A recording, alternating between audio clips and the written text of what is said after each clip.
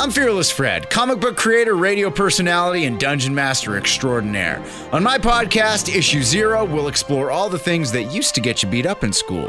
From Conan the Barbarian to Wonder Woman, we'll look at the history and future of the fandom universe. So join me as we journey through galaxies far, far away. Issue Zero is available for free on Apple Podcasts, Spotify, or wherever you get your favorite podcasts. You can also find us and listen on demand at curiouscast.ca. Welcome to the Morning News Podcast for Thursday, January 22nd. We begin with a look at the dramatic increase in applications for addiction treatment at the Dream Center. We speak with the center's program director on what's being done to lend a hand to those in need. Next, we get a recap of the Liberal Party's cabinet retreat and an update on Prime Minister Justin Trudeau's timeline to sign off on the new Canada-US-Mexico trade agreement.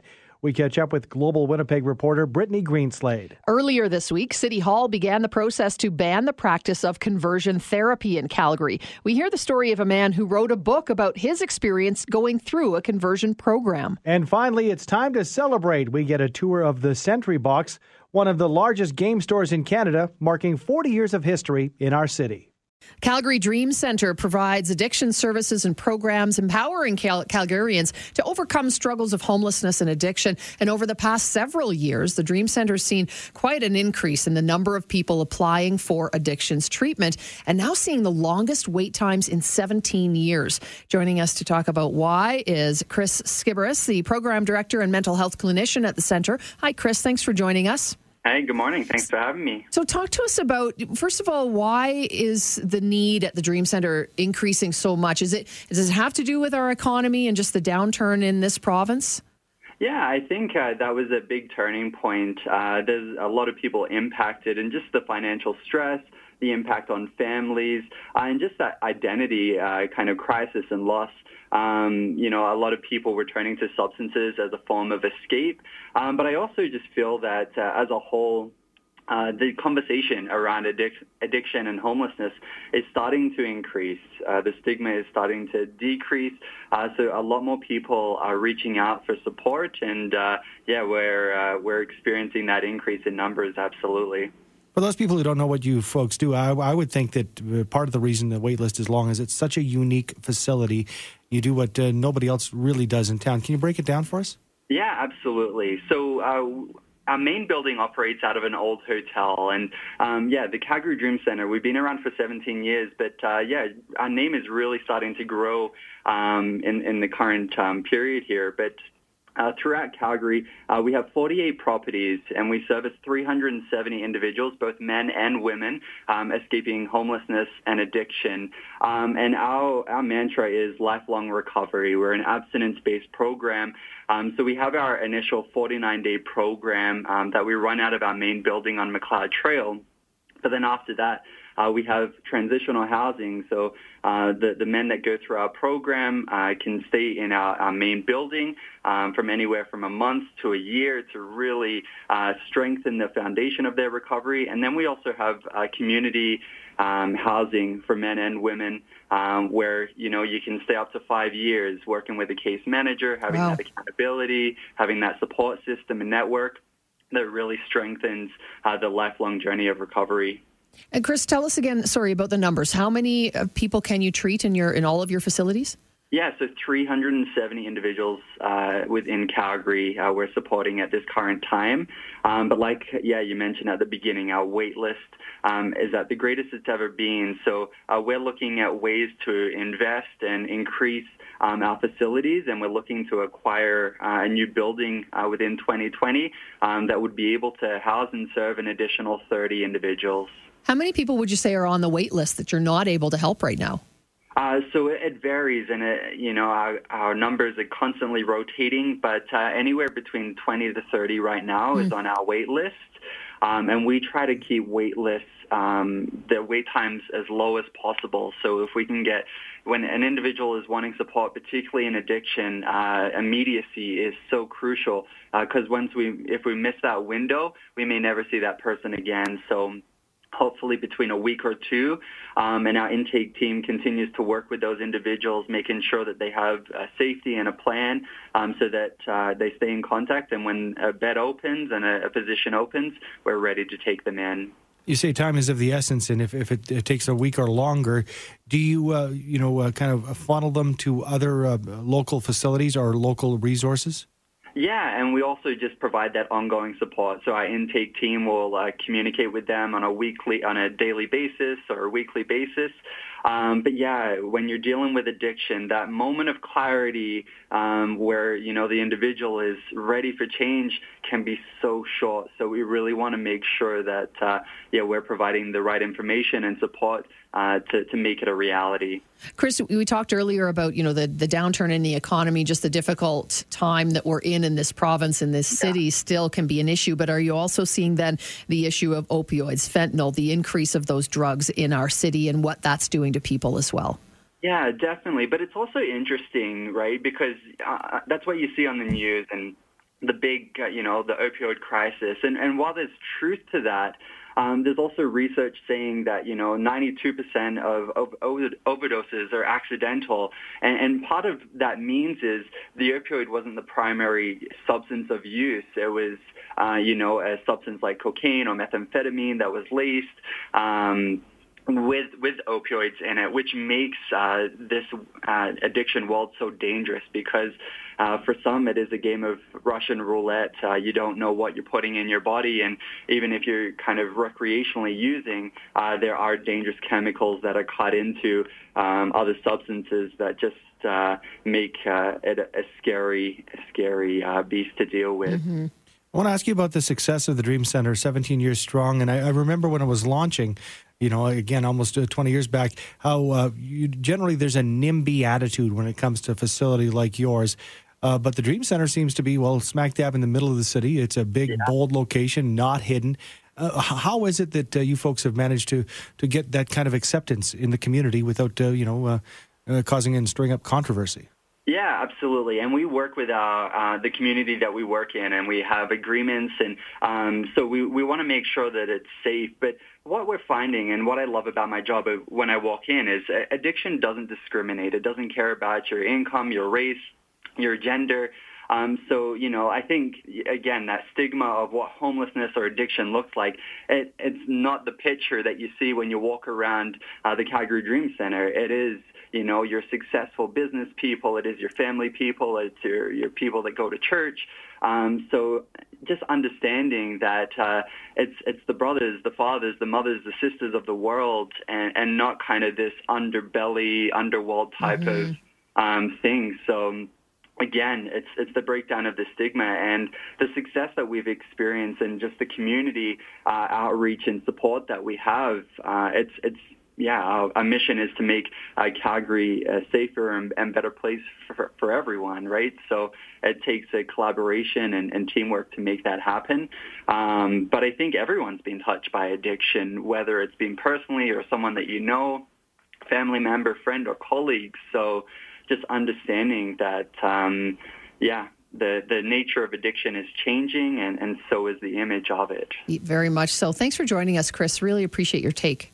Yeah, I appreciate you having us. And I just wanted to say thank you to Calgary for continuation of support of the Dream Center. And keep it coming. With the highest need in 17 years, you can donate if you'd like to help them as they try to make room for more people in a bigger facility. CalgaryDreamCenter.com. They've got a donate button right on their homepage, so you can certainly find all the details you need and help out there. Chris Skaveris is the program director and mental health clinician at the Calgary Dream Center. Coming up to 6:10 on the morning news, and it was a 3-day event kicking off Sunday and wrapping up yesterday. The Liberal Cabinet Retreat. It has come and it has gone. Global Winnipeg reporter and anchor Brittany Greenslade joins us now for a debrief on the major points and a look ahead to what the Prime Minister is saying about the big USMCA or CUSMA, however you slice it. Good morning, Brittany. Good morning. How are you both doing? Good. Thanks for taking the time this morning. What was the biggest takeaway of the retreat? I think right now, obviously, new NAFTA is going to be the biggest thing moving forward right now. But what we got from so many of the cabinet ministers and from Prime Minister Trudeau was really that they wanted to be working together. This was going to be a collaboration with other parties, and we know that that is what is going to have to happen if this minority government wants any bills to pass. So they're already laying that out there, saying, we want to work together. Let's work as one to get some of these important pieces of legislation passed. So starting next week is going to be the first legislation that we start seeing when Parliament starts sitting again. As early as Monday, the Prime Minister is expected to introduce a Ways and Means motion in the House on Monday. That's to ratify new NAFTA, or depending on where you live, the United States-Canada-Mexico Agreement or the Canada-United States-Mexico Agreement, in anticipation of the House returning. On Wednesday is when we're expected to see that legislation coming to actually ratify that. Now, Canada is the last country involved in that agreement that actually needs to sign off and ratify that deal. Here, the United States ratified theirs last week. Mexico ratified just before Christmas time. So it is Canada that is just left to do that. And Trudeau really saying that the discussions, he wants to engage and activate, accelerate, and move forward, using all those key terms when he's speaking to reporters here, reminding everybody that, it is really important, this agreement, to secure a relationship, or trading relationship for future generations. So that is first on the agenda, and Trudeau says that is priority number one, is that security for workers who rely on that trade, specifically with the U.S. and Mexico. So that's what we're going to start seeing next week. That's what's first up. Next thing that we're looking at seeing in the coming weeks is Trudeau talking about that ban on assault-style rifles. He would only say in the near term, promising to deliver new details on the gun control in the coming weeks. We talked to one expert out of Ottawa yesterday saying, we're kind of starting with what the U.S. won't do, which is banning assault rifles. What else is going to come out of this gun control strategy is yet to be seen. Trudeau stayed pretty tight-lipped on that about what exactly we could see from that. We do know that it's going to involve $250 million over 5 years, and that part of that is a buyback program as well, to try and get handguns off the street. So Bill Blair telling us yesterday he's heading on his way to Victoria. He's going to be meeting with provincial and territorial justice and public safety ministers there and talking about the new legislation, seeing really what they can do to make this work. And they really want to talk with communities to see what they need and talk about the research that they've been doing as well. And Brittany, I know the economy was obviously a key topic, and unity as well, because this is the first extended sitting since the election reduced the Liberals to a minority. And the Prime Minister really needs to start sort of getting, all provinces in the entire country working together. Yes, and that's something we've seen over the past few months. Is that there's been that talk of Western alienation. We know Manitoba and Winnipeg seemed like a key spot for Trudeau to come to hold this retreat. It's kind of where his ministers stopped. So we know that they got basically kicked out of Saskatchewan and Alberta during that election. And Premier Brian Pallister here in Manitoba has really kind of thawed when it comes to Trudeau. They had an icy relationship prior to the election in the past years. They didn't always see eye to eye, and he's really kind of stepped up as a bridge builder to the West when it comes to the alienation, and saying that when we look to the west of Manitoba, we know that the premiers are not seeing eye to eye with Trudeau on a lot of things right now. And Premier Brian Pallister is actually using that to his advantage, because he's been fighting the carbon tax here like some other provinces and saying they want their Made in Manitoba plan. And he kind of threw that out there as almost a tit for tat with Trudeau during their meeting here in Winnipeg, saying, you know what, look at our Made in Manitoba plan, offer some flexibility there. We want respect. We want you to show that we're already, doing a lot here in Manitoba as a green province. If you do that, I'm willing to continue building those bridges and helping with those talks with the Western premiers. So that was kind of our interesting takeaway from their meeting on Monday.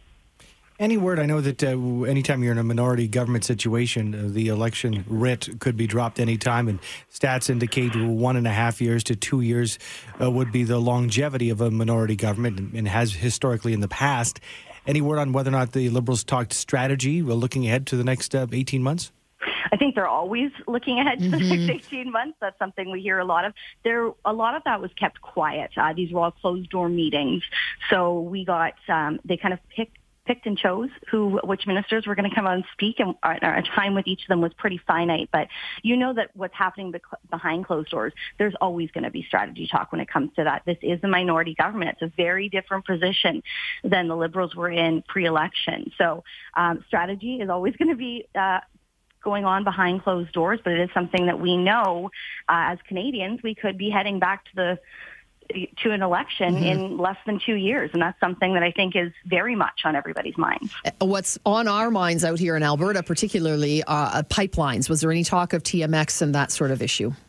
Yeah, we did hear some of that as well. And we did hear, they are moving forward. That was one of the things we heard as well. And that they're hoping that this is also going to help thaw some of that Western alienation talk as well. That was one of the big things that we heard from Seamus O'Regan, that they're watching for that. So we did hear about that. It was, we got a little bit from Trudeau there as well in those talks. And looking ahead, we had the Supreme Court dismissal of that case. So that was one of the big things coming out of that as well. And, they are focusing on that. That is one of the other key projects that Trudeau is looking at, and making sure that he knows this is a big project for the West, and that's one of the things that they're going to be looking at as well. Well, thank you very much for your time this morning, Brittany. We appreciate it. Thank you.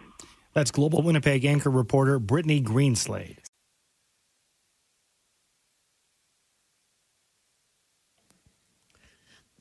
Conversion therapy has been described as the practice of trying to change an individual's sexual orientation using psychological or spiritual interventions.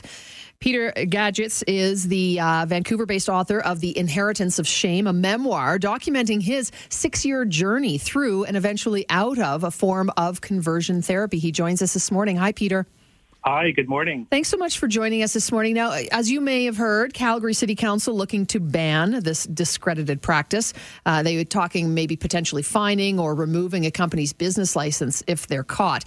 Obviously, this is something very important to you, and you're spreading the news about your journey. Can you tell us what happened, a little bit about your backstory and how you ended up in conversion therapy? Sure. I'm 55 years old. When I was 25, I was referred to a psychiatrist for counseling. I was estranged from my family. I had actually come out as gay, but they could not accept me for who I was. So I was depressed and isolated, and I went to this psychiatrist for therapy. But this psychiatrist told me that a history of trauma had created my false idea of being gay, and so it would be our job or our work in therapy to face the trauma and thereby unlearn my homosexuality and revert to my innate heterosexuality. It sounds very bizarre in today's world, but I was a trauma survivor when I went to this doctor, and I trusted him, and I went with his advice. And so it lasted 6 years, and it included things like prescription medication, but we're talking 4 different antidepressants, antipsychotic, injections of ketamine, ultimately using aversion therapy when nothing else, quote unquote, worked. So it was 6 years, and it left me shell-shocked. And for the first couple of years, I could really not even talk about it. And then eventually I sued the doctor, and it's all in my book, the way, how it unfolded. But it was devastating and crippling and reinforced the shame, the self-hatred, set me back years in my self-acceptance and that whole journey. And so I've really tried to speak out about these practices. And also when I went through it, these terms, conversion therapy, were not used. So the doctor never used those words, and I never used them as well. I think in today's world, we have the advantage of being far more educated, and we have language around what these treatments are, what they're called. But just also it's important to say that nobody who practices these types of treatments refers to them as conversion therapy. They're ultimately saying they want to help the LGBT person, but it's their version of help, right, which of course does not. So, Peter, this was 25 years ago. You were in the hands of a healthcare professional. At what point, was it not until after, or was it during that you realized what was going on? It was only toward the end that I could see as he lowered the medications, because the medications themselves were so crippling, and I could not think clearly. But as he decreased the medications for various reasons that I detail in the book, I started to understand that nothing had changed, right? Nothing about my sexuality had changed. And I started to get really angry about what I'd been doing to myself, about what the doctor had been doing to me. And I left. And it slowly became clearer as I got free of the medications. Peter, what would your message to Calgary City Council be in terms of why it's so crucial and so important to make sure that there's a ban on this practice? Well, I think, first of all, a lot of lawmakers don't realize the extent to which these treatments or practices are still occurring, because they're innately covert. And so it's only now, as survivors are talking more and more about them and community leaders are advocating, that we realize how much this is still occurring. So, educating about the prevalence of these treatments is, first of all, important. Banning them is crucial. To prevent this type of torture, because that's what it ultimately is. It's torture. The federal government, of course, has stepped in finally after years of advocating, but we don't know how long that'll take for a criminal code amendment. So meanwhile, municipalities, provinces, they all have a place at this table to speak up against these treatments and to pass their own legislation. Well, thank you so much for sharing your story and continuing to push for this ban. Very important for someone who's been through it to make sure that their story is told. Thanks for joining us, Peter. Thank you. Appreciate it. Peter Gaidich has written a memoir. It's called The Inheritance of Shame, and you can pick it up at your local bookstore. 40 years of history, the Sentry Box. And with 40 years comes a lot of changes. But I am amazed. Myself and Sue have never been here. Oh, wow, what a different world. Gord Johansson is the owner of the Sentry Box for 40 years. Let's talk about, did you ever think it would get this big, and how did it start? No, actually, it started just because I wanted cheap games and cheap books later on. I just loved games. My goal was initially to retire at 36 and do a run a game store, but I did it at 23. Well, I'm a noob to this world, so I'm amazed at what you've got in here. Explain how this store is set up and what you have for people who maybe just have never been here or don't really know much about gaming. Because I thought it was all about computers when you hear the term gaming. No, that is the last thing we actually have in here. There's a small section for retro video games. The board games are the biggest department now. All the things like Settler Catan, and that's just grown and grown and grown. It used to be all guys. Now it's probably half and half women play these ones, because you used to be playing Risk, Monopoly. You think about how did you have to win? You had to kill everybody else effectively. And I don't know about you, but that end game of Monopoly could get really boring at times. The reality is, with a lot of games, the new style are you're playing and competing, but you're not taking somebody out. Like, nothing was worse than being the poor schmuck in Risk who got stuck in Australia for 3 hours or got the boot right away and it's like, well, I'll go home now, right? Yeah. But these ones, everybody's in until the end. 30 minutes to maybe an hour and a half for most of them. They're just really good games. We probably get 40 to 70 people on Monday nights playing these things just upstairs on our mezzanine every Monday. Let's talk about that fine balance between keeping the purists who like the old school games happy, but also having the newest and latest. That's got to be a real balancing act for you, or do the customers make that choice for you? Generally, they'll make the choice. Like, we have a lot of stuff that my staff, or some of my staff, would prefer I got rid of. But being an old school guy, I'm going to keep. And then actually people like that because we're known for being able to, or for carrying stuff that you can't find anywhere else. Whether it be the science fiction books, because there's probably 7,000 titles in there. Like, we just don't ship books back when they go out of print, because it drove me crazy as a reader. You fine-tune it. Like, it's kind of a curated feed. If a game is really crappy, we're not going to keep it in stock after it sells out. But might be crappy for Sue, but not for you. Oh, yeah. Right? Somebody asked me once, why do you have so many games, or why do people buy so many games? And I had to think about it, and then it hit me. It's like a wine collection, in a way. Different, amount of time you've got to play, different numbers of people maybe playing, the different complexities of it, the different kind of ambiance, because they can all be themed differently. Mm-hmm. It just appeals to different people that way.